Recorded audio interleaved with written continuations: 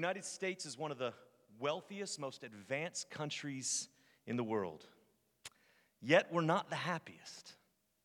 In a 2020 World Happiness Report study, the U.S. came in at number 18, behind mostly European countries. They used a detailed metric to determine which country is the happiest in the world, but I even venture to say that our ranking of 18 might be too high. Now you may ask why. Maybe it's political disagreements and unrest that we felt for some time.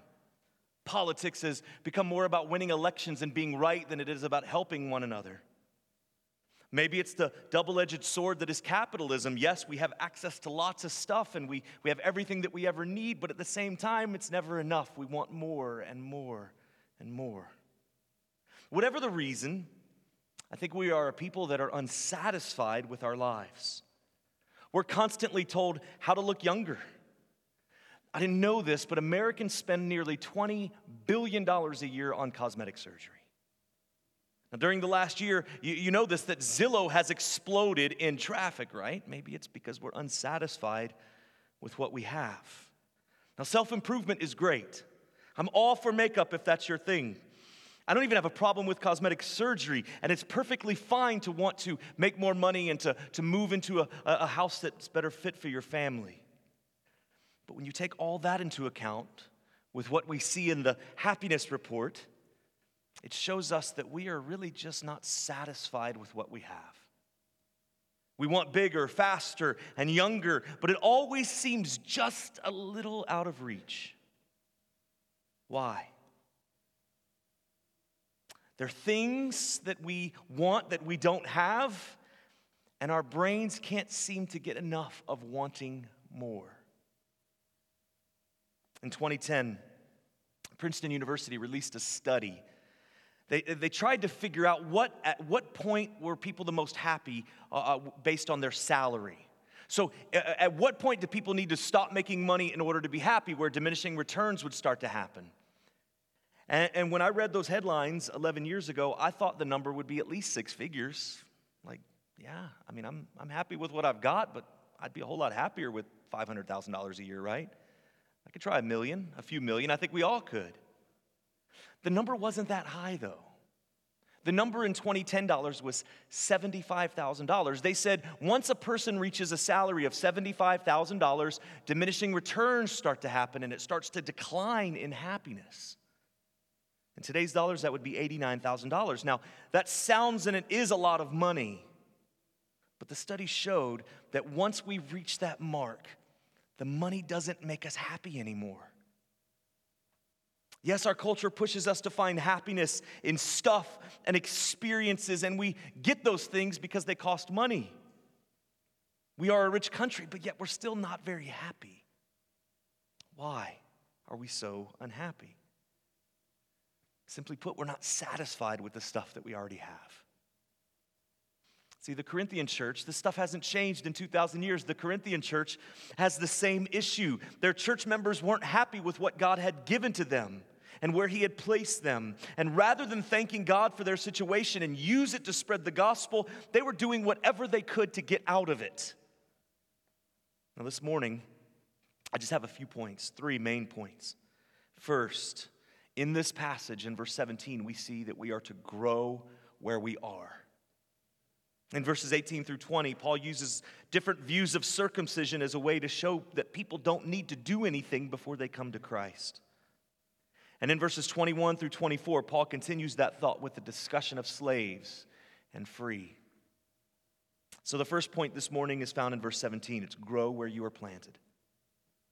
Remember that those in the Corinthian church weren't very satisfied with their lives. Married people wanted out. Single people wanted in. No one was comfortable or content with where they were. They weren't content with what they had. Now, consider what happens to someone. And this church in Corinth was young Christians. They were newer believers. I mean, the church had only existed for a few decades. So consider what happens when you came to Christ. If you can think back to those days, some for us it's a little longer than others, but if you can remember when you came to Christ, didn't you initially feel this burning zeal inside of you to make changes.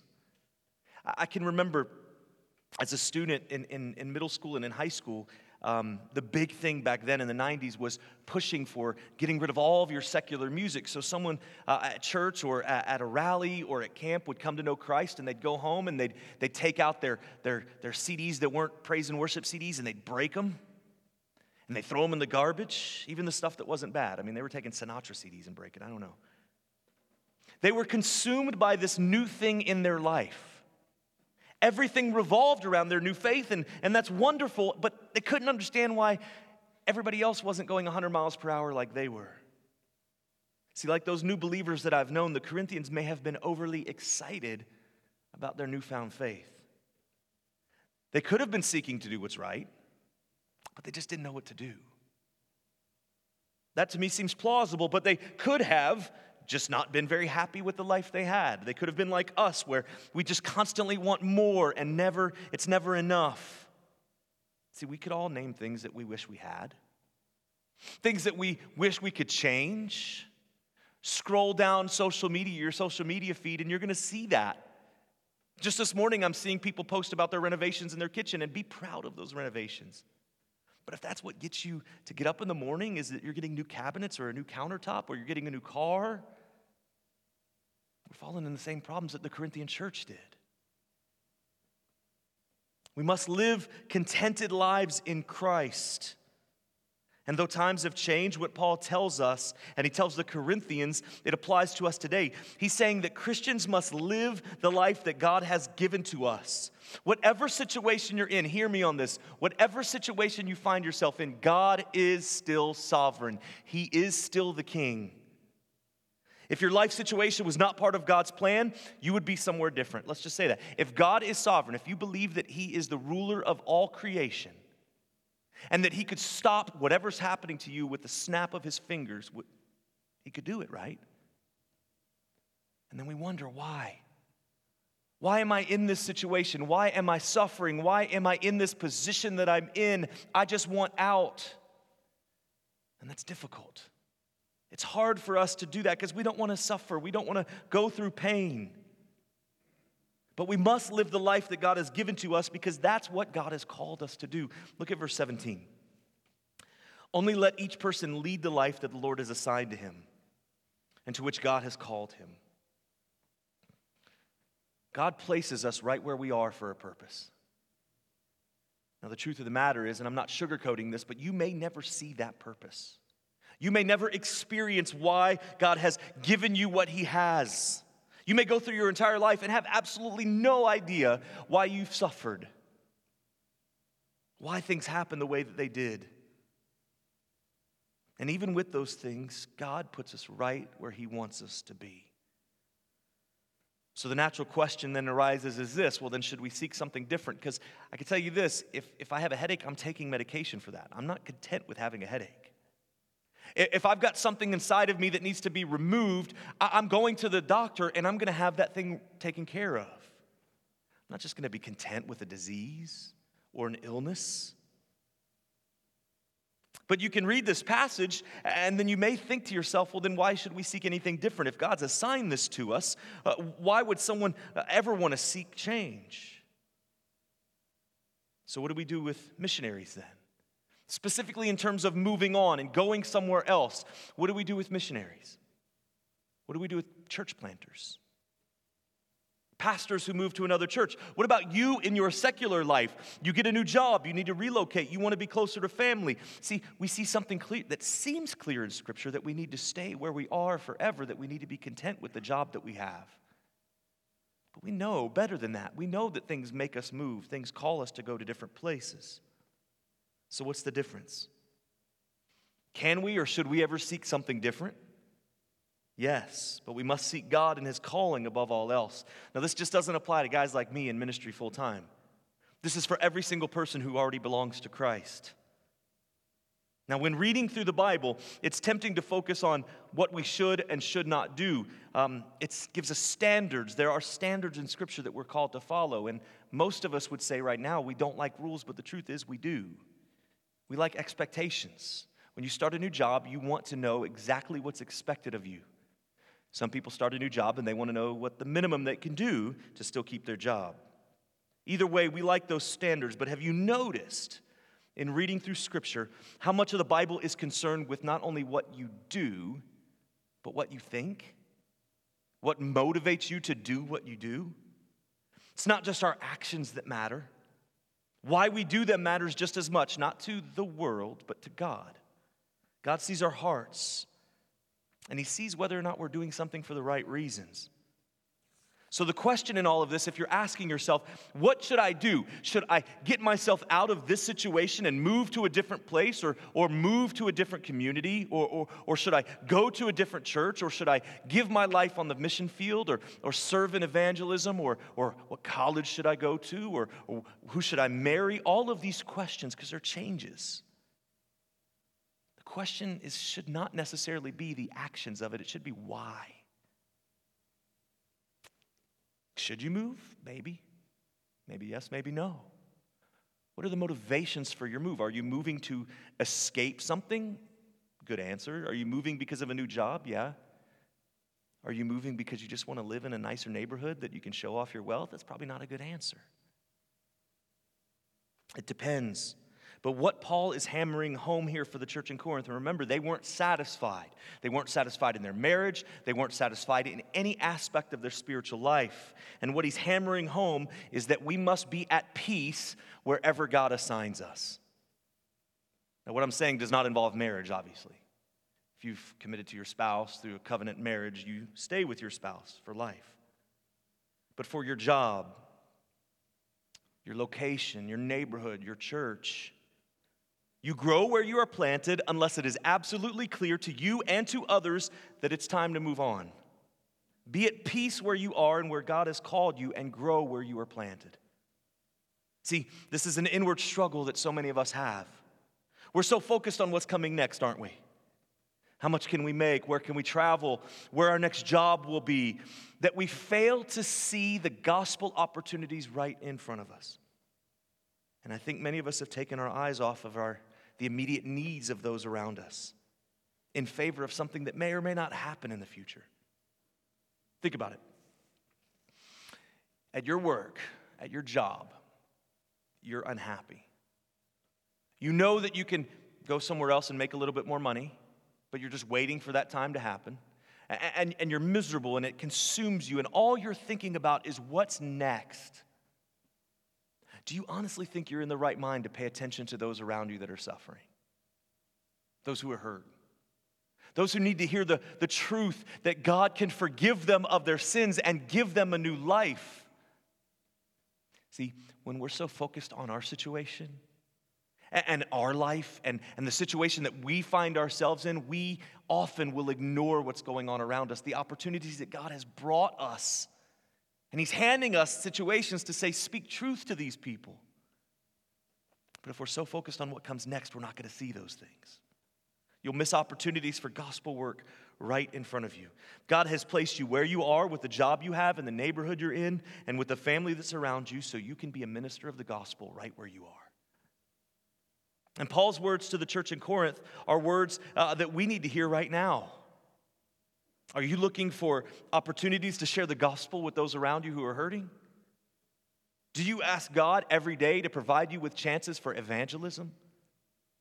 Do you seek ways to be content where you are? See, the Corinthian church, they were falling back into spiritual infancy, making all sorts of bad decisions because they were so focused on what they didn't have that they failed to realize that there were opportunities for them right there. So in verses 18 through 20, Paul moves on, and he's supporting his argument with the example of circumcision. So in Genesis 17, God gave Abraham and those who came after him the mark of circumcision as a reminder, a physical reminder that they were now separated or cut out from the world. They were made different. They were to be set apart. Think of circumcision as kind of a brand of what ranchers do with their cattle. They can brand their cow or their bull, and they could say, this belongs to me. And this is what circumcision did. Circumcision was a way for people to be seen as belonging to the Lord. Every male that was circumcised was branded by God. Now, this may be lost on us because we don't think this way. This is an ancient practice. Their behaviors and customs and rituals of the ancient Jews were strange to us. But circumcision was no mere medical procedure like it is today. It was a mark that one belonged to God. In Jeremiah 4, the prophet says this, "Circumcise yourselves to the Lord, remove the foreskin of your hearts." While the sign of circumcision was a sign to the world that they belonged to God, this did not guarantee that they would actually belong to God, that they would follow the Lord. This is why Jeremiah tells people to circumcise their hearts, meaning set apart your desires, set apart your heart from the world. And in the Corinthian church, the men who were not circumcised wanted to become circumcised. And those who were circumcised, some were attempting to put the flesh back on. See, in the Roman world, the world that Paul was writing into, circumcision was seen as an embarrassment. It was a Jewish thing. Even athletes who were running in races, they would often race and run in the nude. And some of these athletes were embarrassed at what they looked like, so they were saying, well, we need to put it back on. Ancient historian Josephus writes in the Greek society, some men would try to make themselves look like they had never been circumcised. In fact, there were some who, through surgery, had it restored. The Corinthians, again, were not satisfied with their situation. Paul says that a man should not automatically try to seek to change his condition. He's repeating what he said in verse 17. And regarding circumcision, Paul says that forcing Gentile converts to be circumcised should not be happening, and those who've already been circumcised should not seek to go back to the way they were. Be content with where you are. So whether the person is circumcised or not, the person should remain as they are. What matters more, though, than an outward expression, and that's what it is an inward change. It would only take a good actor or someone who is consistent at fooling people to make people think that they have things together. But we know that being a good person is not so much dependent on your actions, but rather your heart. We look at the outward appearance, the good works, the kindness, the self-sacrifice, but God looks at the heart. You can imagine a brick building that you know has been through a fire. The building the fire blew out the windows and it blew the roof out and the doors are gone. And so someone comes and buys the building. It's still brick frame, is still up, and he puts a new roof on and he puts new windows in and new doors and he paints over the brick and it looks like a brand new building. But the second that you open that front door and you take a step into the building, you see something. You see nothing but ash. And you could smell the burned wood. The owner replaced all of those things. He made it look nice on the outside, but it did nothing to make the building useful. From the outside, it looked new. It is no better, though, than an empty parking lot. It's useless. And the Christian faith says that inward change happens first, and then the outward reality happens. A changed heart leads to changed lives. And the message of the gospel is that through the sacrifice of Jesus, our hearts can be made new and our lives can be changed forever. And this is what Paul is focusing on the Corinthians. These people have focused so much on things that don't really matter. It doesn't matter what you look like. He'll say in a minute about slaves and free. It doesn't matter whether you're a slave or you're free, not to God. It doesn't matter whether you're married or single, Jew or Gentile, child or adult, black, white, whatever you want to say, it doesn't matter. Because we all stand guilty before God, and through Christ, we can all stand as his brothers and sisters, children of God. And this is what Paul is focusing on here. They fail to remember this truth. They fail to remember the gospel. The truth of the matter is circumcision to us is not really a topic of discussion. It probably shouldn't be. I don't bring it up unless it's in Scripture. But in this book already, Paul says that means nothing. One's marital status means nothing. And so if all we're doing is seeking to change what we already have, we're missing out on the blessings that God has given to us. Be content with where you are.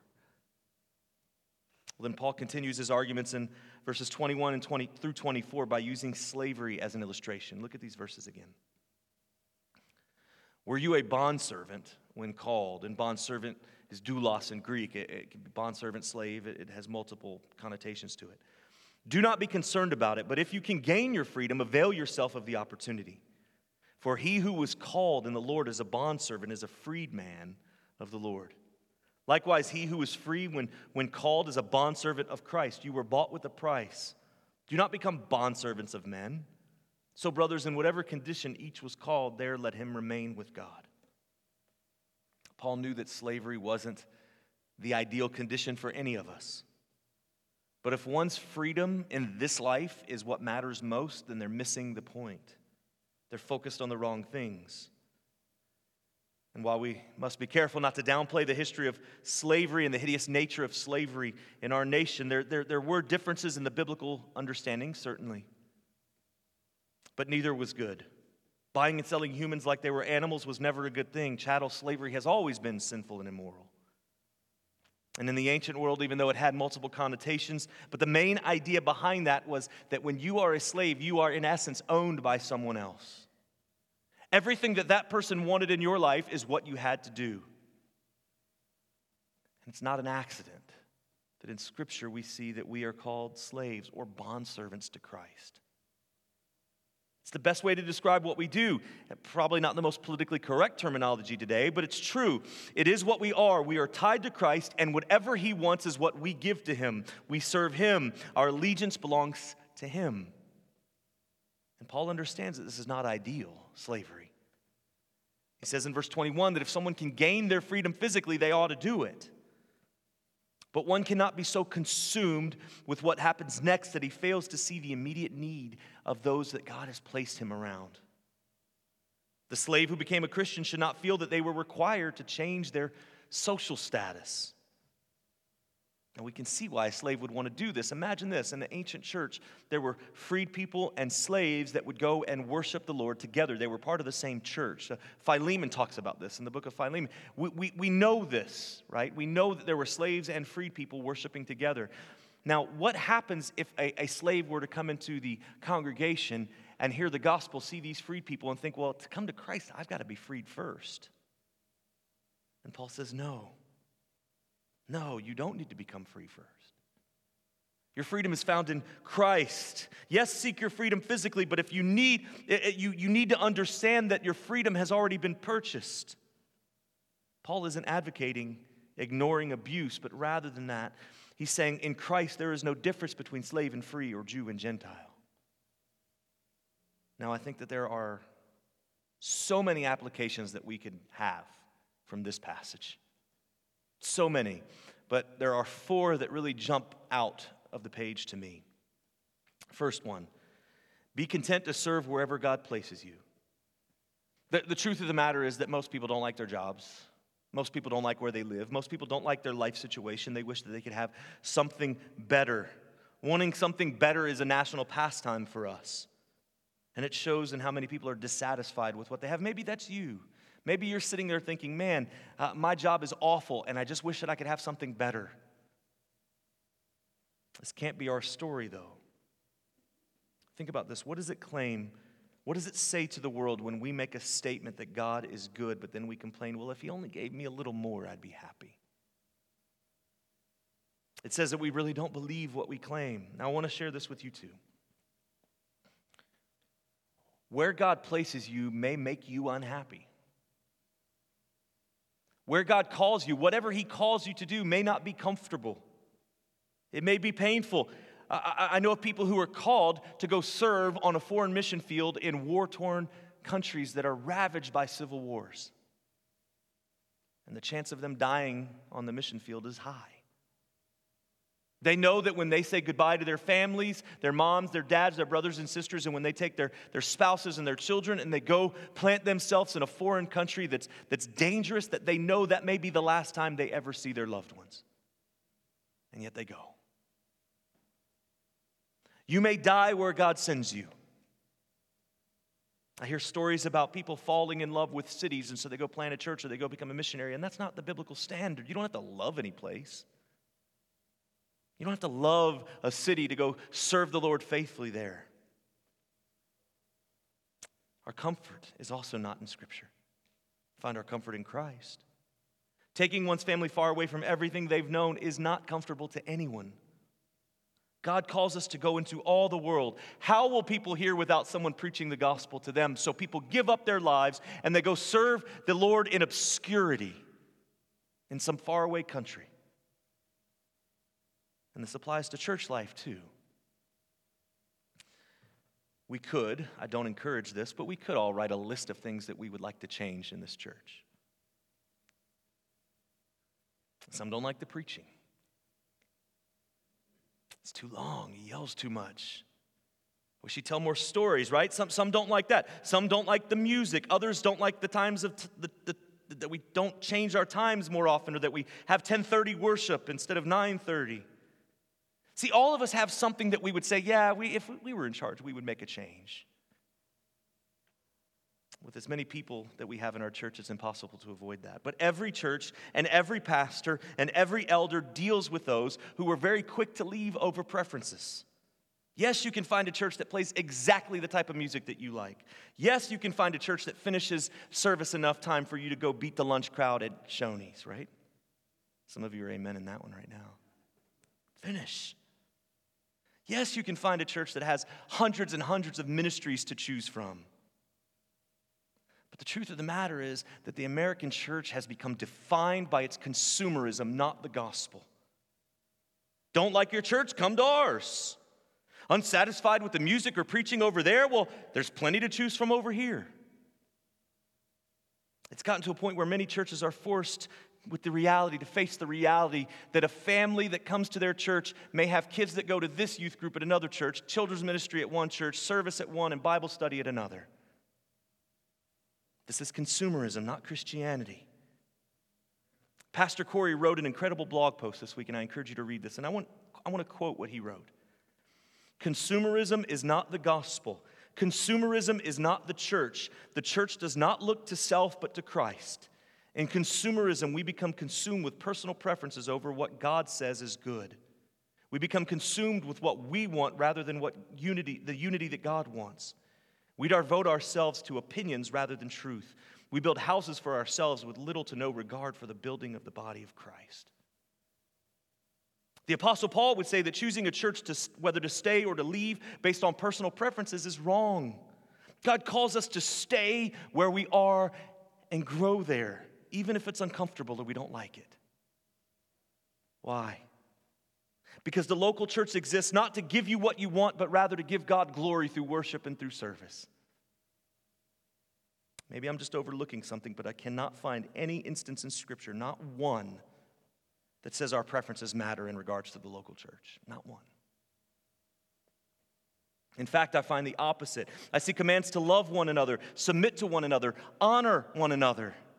Philippians 2, 3, and 4 says, do nothing from selfish ambition or conceit, but in humility count others more significant than yourselves. Let each of you look not only to his own interest, but also to the interest of others.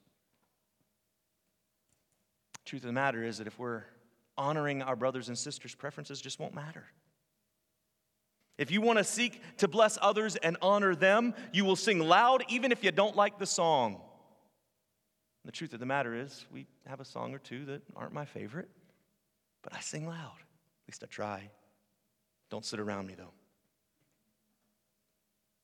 If the preaching is faithful to the Word of God, it won't matter whether it stylistically resonates with you because you know that someone else is being blessed. But the state of the American church is that if you don't like something at one church, you can find somewhere else to go. It's the consumerism that's destroying churches from the inside. It's literally tearing churches apart. And it's leaving young Christians with no one left to disciple them. The second application may sound strange, but this calling is not absolute. Now, I know what I just said. I just spent time saying how important it is to stay where you're planted, but it's not absolute. There are times when God calls us away. I think of someone moving out of the area as a good reason. So is someone who leaves to become a missionary. See, I want to see FBA plant churches, lots and lots of churches, and that would ultimately mean that people who are part of our church will end up leaving our church to go start new ones. And there are biblically supported reasons for leaving a church, but I think they're a whole lot less than most people consider. Paul tells the Corinthians that the ideal thing is for them to stay and to grow, not be focused on what they don't have, that the other church has this better, or another ministry has this, or another church family has this, but rather stay where you're planted and grow there. Not to be focused on what you don't have, but rather blossom in the ministry that you're currently in. The third application is this: you can and should speak against oppression and brutality that undermines the truth that we are image bearers. But that means nothing if we're spiritually dead. What I mean is that things happen in the world that are a result of politics and corruption. And the church should speak truth into those situations. Be salt and light in the world. We should be seeking ways to apply the gospel to the world that we see. You see something happening, you answer that from a gospel perspective. You say, well, what do you mean? We're not okay with abortion, and we're not okay with child trafficking.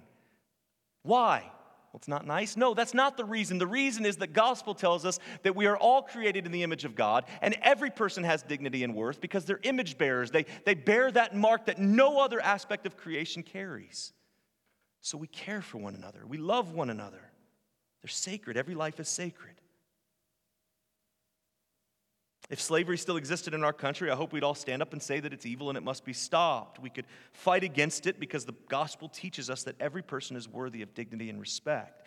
So Paul is saying that a slave should be content. It doesn't mean that the slave should not aim to gain his freedom, or that even we should be silent. Paul's saying be content with where you are because God's placed you there. But yes, you can seek to change those. It's not absolute. If you're in a position where you can move up in a company, move up in the company. If you're in a position where you're in some kind of bondage, of course, you want to be out of that bondage. But the truth of the matter is that for wherever we're placed, God has a purpose and a plan for us being there. And I'll apply this to what I know a lot of people in our church are going through right now. Right now, you may be suffering physically. You may have some physical ailment that you just don't understand why you have it. Physical, you struggle, the doctors can't figure it out, or you're on some kind of treatment plan or medicine. Maybe you've even been told that it's very serious, and maybe even told that it's terminal. And in your mind, you're trying to figure out, why would God allow me to have this? Why would God allow me to suffer? I'm his child. Doesn't he want the best for me? I guess it's how you define the word best. As you're sitting in the hospital and as you're receiving those medications, as you're in pain, do you know who's watching you? Those doctors, those nurses. Maybe God's placed you in that position so that you can be a witness for him. Maybe God's put you in a position where you're suffering, or you're in pain, or you're dealing with some kind of struggles in your family so that you can be the salt and light that your family so desperately needs. The fourth application is this: in all things, seek the contentment that only God can give. As long as you are somewhere, you're exactly where you need to be. Now, these points apply to Christians. If you're not a Christian, the Bible says that you should not be content with where you are. You should be discontented. You should be uncomfortable with what I'm saying. You should be uncomfortable with your life. I hope you see one thing clearly, though. What you believe and what motivates you matters just as much as what you do. You could be the world's nicest person and you could still go to hell. You can give all the money and help all the people that you encounter, but you will not be able to purchase what you need most. Every Christian has come to realize that they cannot do enough to please God. It is only when we realize that and we see how sinful and dark our hearts really are that we can come to Christ in repentance and faith. If you're not a Christian, I pray that you consider whether you've been resting on your own goodness, your own good works, your own strength, or if you say, no, I'm not good enough, but Jesus Christ is. For the Christian, this passage tells us that our contentment cannot be found in anything but Christ. When we look to our circumstances, our job, our family, our church, we will be left with something less than what God has promised to us. When we rest in the promises of God, we find that those things that I just mentioned have no power over us. Yes, they matter, but you see them for what they really are. Not a means of contentment, a means of growth, but not a means of contentment. The truth is, in all of this, is find your contentment in Christ.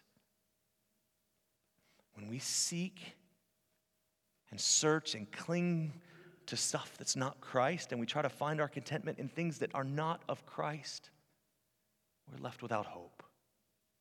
Cling to Christ, the only one who can provide you with true contentment. Would you pray with me?